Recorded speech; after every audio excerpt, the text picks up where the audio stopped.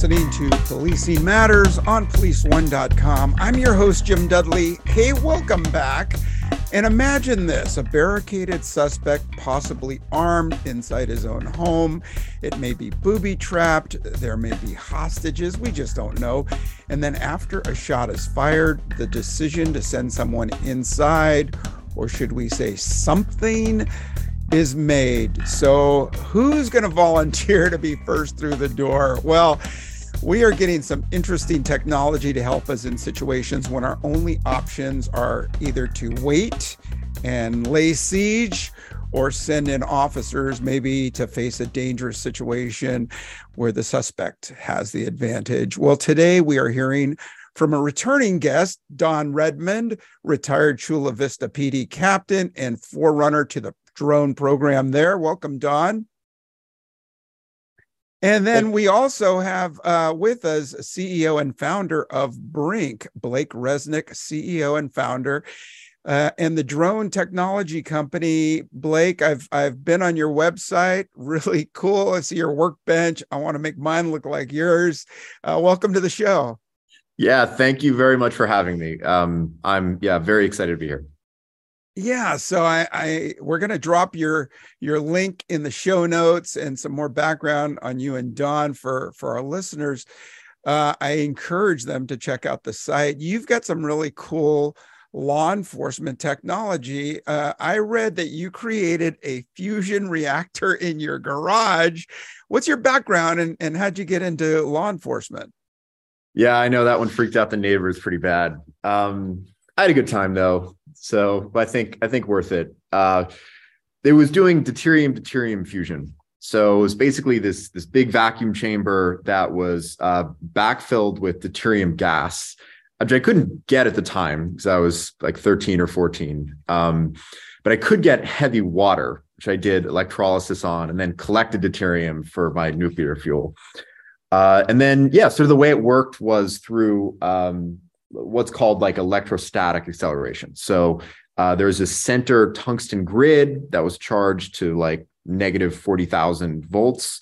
And then an outer grid, which was sort of held at a ground potential that fuses all the gas inside the chamber, creates something called deuterons. And then those are charged. So they're accelerated up to like almost relativistic speeds and then smashed into each other. And that's kind of what causes the fusion events. So yeah, that was a really good time. Sort of my formal training in engineering was also kind of strange. I worked at McLaren Automotive when I was 14. So I think I was their youngest ever engineering intern. Worked on parts of the 720S brake cooling system. Then went over to Tesla Motors, where I worked on battery technology, controls engineering. Also briefly met Elon, so kind of life goal fulfilled with that. And then most recently, I worked under the VP of R&D over at DJI, so world's largest drone company by far. Did the fusion reactor project, a couple other kind of similar projects, and nuclear physics and aerospace. Ended up dropping out of school with a Teal fellowship. So this billionaire paid me like $100K to drop out, and then started working on BRINC. So yeah, that's kind of my personal history prior to the company. Yeah, so BRINC is about drones and some other technology. Was there any catalyst to get you into the law enforcement field or aspect? Yeah, very much so. So I was working on a couple different drone projects, and then October 1 happened in in my hometown. I grew up in Vegas. It's actually where I'm calling in from today. I knew a lot of people that were directly affected by that event, and you're talking about the Harvest Festival. That's right. Yeah, the shooting from the Mandalay Bay. And that is what initially got me thinking, like maybe there's a place for modern technology in the hands of first responders when dealing with those types of events. Yeah, well, that's a noble calling to take what you have and use your talents towards saving lives. It's great. You've got something out, something breaking, the Lemur 2. What's that about? Yeah, absolutely. So yeah, I mean, kind of the way any of this came about was, October 1 happened. I ended up cold calling the SWAT team, who surprisingly agreed to meet with me when I was 17 or 18, but they did, and very grateful for that. We met, we talked about October 1, but we also talked about the rest of their job, hostage situations and barricades and high risk warrant searches and, all these things that they have to do on a regular basis. And what I walked away from that thinking is, if they just had a tool to get eyes and ears places that would be dangerous to send a person, that is a capability that would save lives for them regularly. And I thought I could build that. So Lemur is basically exactly what I described. It's something, designed to fly up to a building, break out a pane of glass, fly inside, first drone in the world with like a glass breaker, look around, fly around in GPS denied and zero light conditions, push open interior doors. If it ever crashes and lands on its back, it can flip itself over, take back off and continue a mission. And then when it finds someone, it's also the first drone in the world with a two-way audio system. So you can put on a crisis negotiation team member and use it sort of like a flying cell phone, try to de-escalate the situation. Nice. So yeah, that's what Lemur is. And as you mentioned, now we also just released Lemur 2, which is all of the sort of critical features of Lemur, plus a lot of much more advanced software and autonomy. So this time it has a full position hold function. Take your hands off the sticks. The drone will just kind of stay parked midair. That works in zero light and GPS denied conditions, which we're proud of. As it's flying around, it's generating a full 3D point cloud. So it's making a 3D model of the space, which can then be exported on a handheld controller as a 2D floor plan. So you can see exactly what you're about to walk into before you make entry into the structure. It has a mesh networking feature now. So if you're dealing with a large commercial building, really hard to get signal from one end all the way through to the other, just through a lot of concrete. Now drones act as signal repeaters. So you can send in one, a third of the way through the building, and then that'll act as a network coverage expander. So you can send in another drone even further. That works in zero light very well. In any types of conditions underground, for example. And yeah, lots of other stuff that's really just scratching the surface. Yeah. So, I mean, what's really fascinating is the ability to get the 3D mapping. I think about, some of the systems that we have post crime scene, where we could set up a 3D plotter in the middle of the room and it'll give us all the outline. Did you steal that from Prometheus, where the guy throws the drones up in the air and then plots out the whole spaceship? Actually, kinda. We actually watched that when we were first designing the system in the engineering team, and we talked about it with marketing and stuff as well. It's actually a great visualization of basically what we've built. It's pretty similar. Yeah. I would say though, we weren't even sure when we first started developing the product we were going to expose that to users, because we needed the point cloud ourselves in order to do position hold. We needed it also for obstacle avoidance functions to kind of teach the drone what's around it. So it's ultimately just a very practical sensor to help teach the drone where it is, how it's moving, and what's nearby. But once we started visualizing the data that was coming out of it, we were like, wow, this could really be useful to our end users too. Especially, I'd say, in 2D mode, because with that, you're just seeing a floor plan. You're seeing rooms, you're still seeing walls, like all of that is totally exposed. So we thought it could be really helpful for planning missions, for example, before operators might have to make entry. Yeah, absolutely. And I recall our own SWAT teams literally using blue tape or duct tape to map out how they would go through room to room. Really good function there.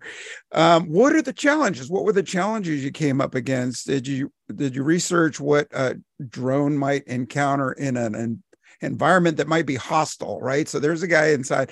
If I'm a bad guy and the drone comes in, my first move is to grab something and throw at it, or maybe shoot at it.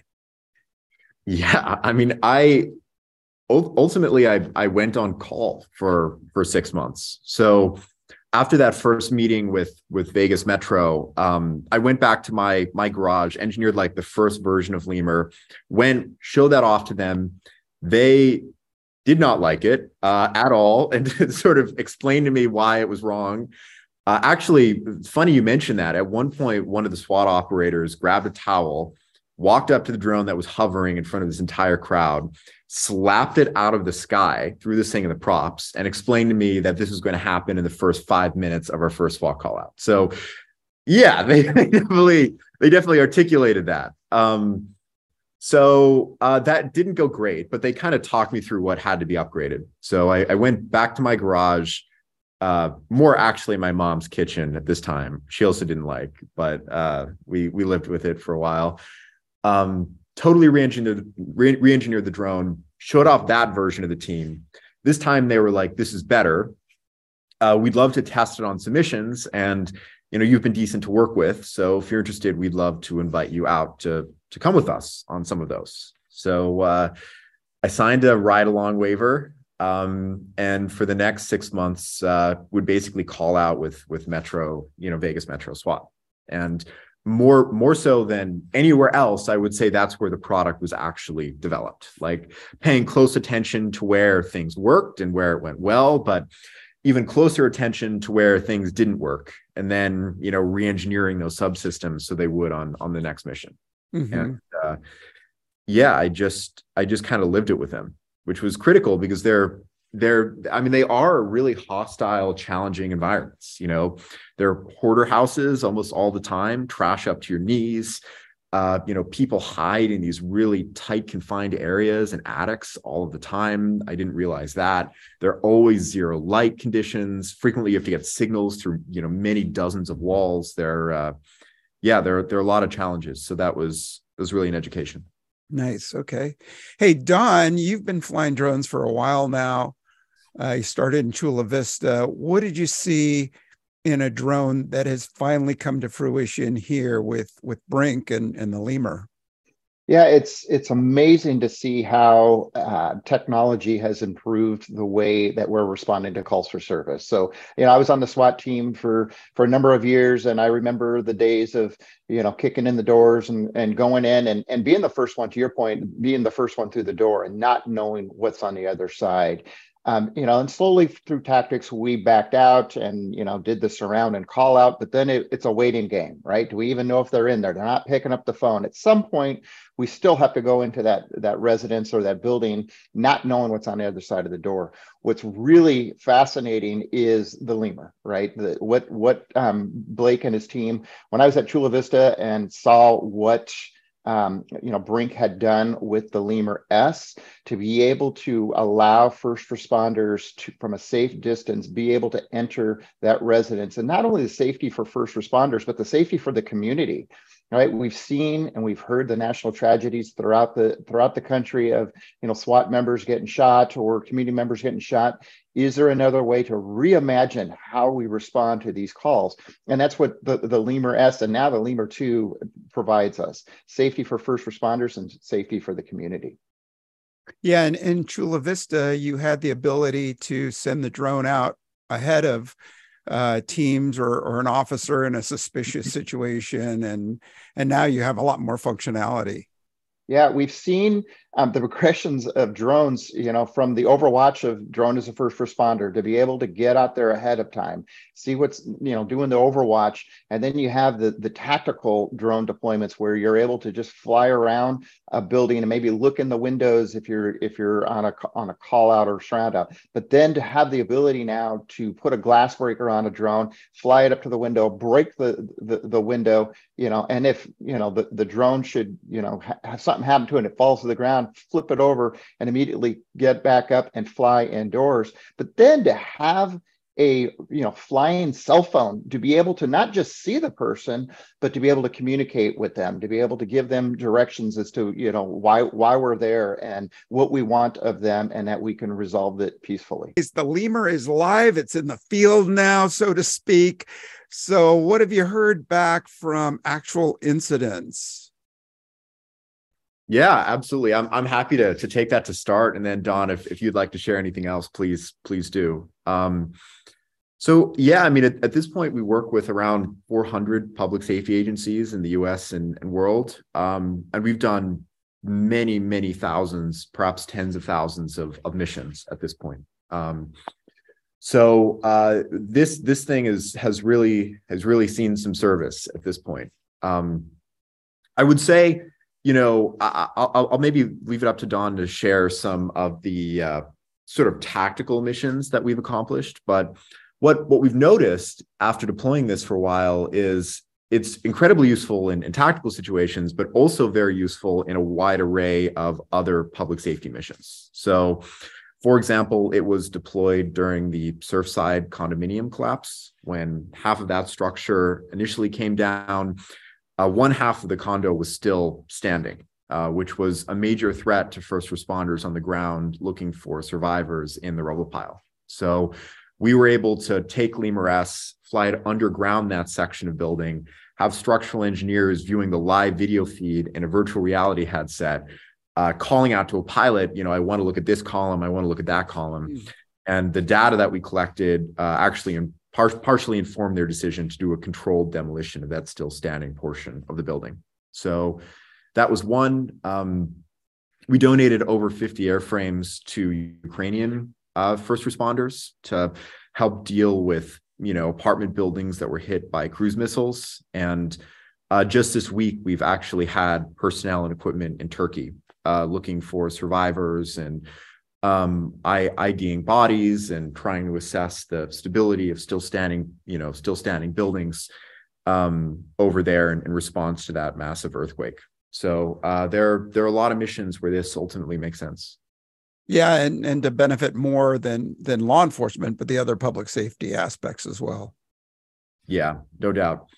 I don't know, Don, you have any good stories of lemur deployments and tactical situations you've heard recently? Yeah, there's a lot of as Blake said, a lot of tactical teams that are using them. I don't want to say specifically which agencies, but I've seen videos of a SWAT team that really just tore a house apart trying to have a subject come out who was armed. They were surrounding for hours, and they ultimately sent the drone in. And as Blake said earlier, that these residents usually are not these well kept houses. There's a lot of material and debris and everything.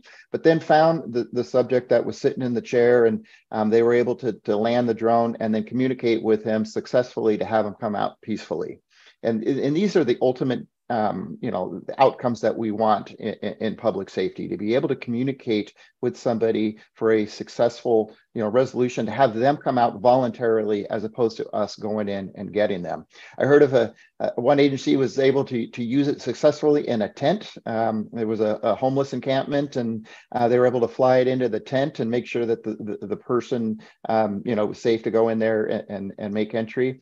And the benefits, the Lemur S is an outstanding platform, but the Lemur 2 is now a leap in technology for our first responders. And we listen very much to our first responders as to what do they want, where are areas of improvement. And, with the new camera, we have a gimbal now that the camera can look up and down, where before we didn't have that ability. It is much easier to fly the drone, especially with position hold, thermal capabilities. I think our customers and public safety is really going to like the new Lemur 2 even more than the Lemur S. And I know, as Blake said and you said earlier, the idea of having a mapping software as it's flying through there to be look for tactical teams, be able to use before they go in there. And I know a number of tactical teams, my team specifically also, where, if there was an apartment building, we would be knocking on the door to another apartment, to seeing what the layout was. And can we walk through your apartment to see what this apartment looks like compared to the one that we're at? Now we have the ability to do that in real time. And even if you can get the records or floor plans from the city or looking on Zillow, how often are those accurate, or have the building been modified after the fact? It happens enough. So with this, they're generated its actual ground truth. Mm-hmm.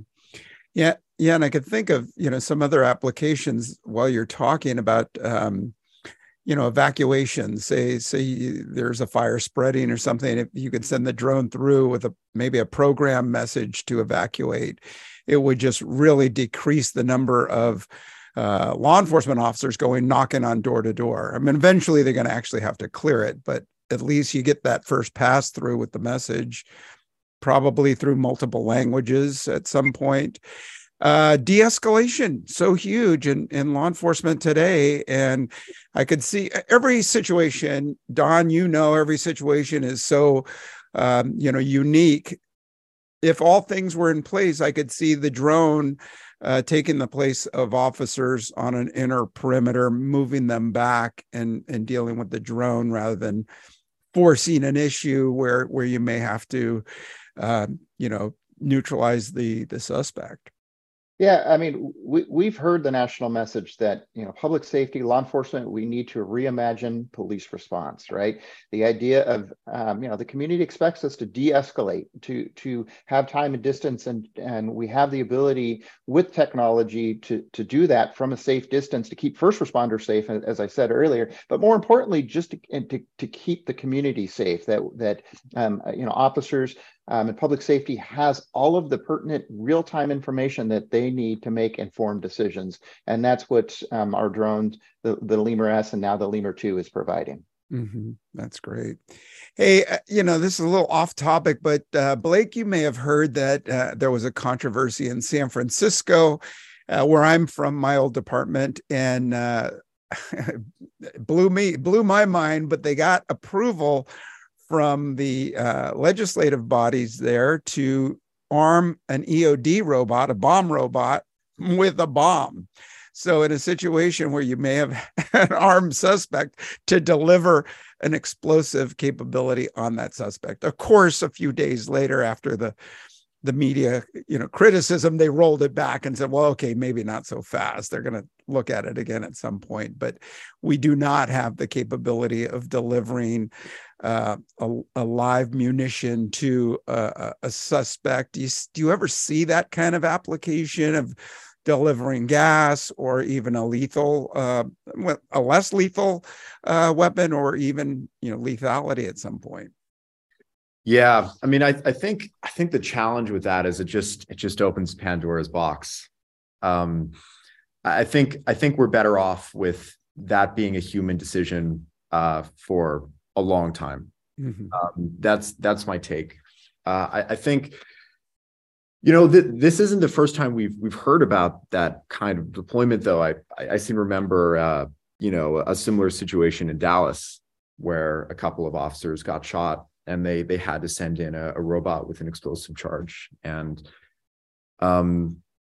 it's just it's hard to parse like the situations where that is appropriate and could save lives versus cost them unnecessarily. And then, I mean, potential misuse of something like that could be very bad, or if it got hacked by some third party, that could also be devastating. So it's just easy to imagine that going poorly in a lot of different circumstances. I mean, I wouldn't be surprised if we saw it in our lifetimes, far future, but I think we're all probably better off with this, really just remaining a human decision for a very long time.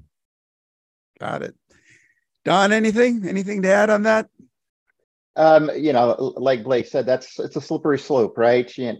Drones, and it's something that we in public safety really need to be transparent and work with our community ahead of time, right? To be, in the situation in Dallas, 5 officers were murdered. It wasn't just one person making that decision.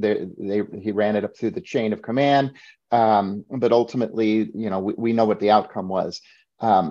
I think police agencies, and I found this in my career, where we were successful, is you really have to work with your community. You have to understand what their expectations are of you as the public servant, right? In community policing. So yeah, that's a tough situation, and it is definitely a slippery slope, but it's something that we really need to think out, long and hard, and have a lot of people thinking about what is the outcome that we want here. Mm-hmm. Yeah, and I think on the other end of the spectrum, the development of the lemur gives the ability to see what's going on inside, maybe a hot zone where you still have an armed suspect, but gets us to be able to see better where we can get to survivors, maybe people that are bleeding out that otherwise wouldn't survive unless we got in quickly. So great application there. And Blake, I think you're well on your way to mission accomplished to what you set out when you thought about the Harvest Festival in Las Vegas and the application there. Good job. No, I really appreciate it. I mean, it's just been an honor serving this community, and it's it's work that really matters and has life or death implications. And I just feel very grateful to be in a position where we can do something to help in some small way. Yeah, well, thanks. I mean, law enforcement's been behind the curve in technology for so many years, and it's great to see the contributions by people like you with the knowledge, and then applying it to public safety practices. Appreciate it. Hey, thanks both of you for jumping on and sharing, and we can't wait to see. We're going to drop the links in the show notes so our listeners can check it out. And thanks. Where are you guys going to be? Where else can we see the BRINC technology? Yeah, I mean, pretty much every major public safety trade show. We're all over the place. And if anyone's interested in seeing a more personalized demo of our technology, maybe at their sites, we are very happy to fly out and show you what we've built in person. So you can just go to brinkdrones.com and request a demo, and we'd be happy to meet with you. Oh, very cool.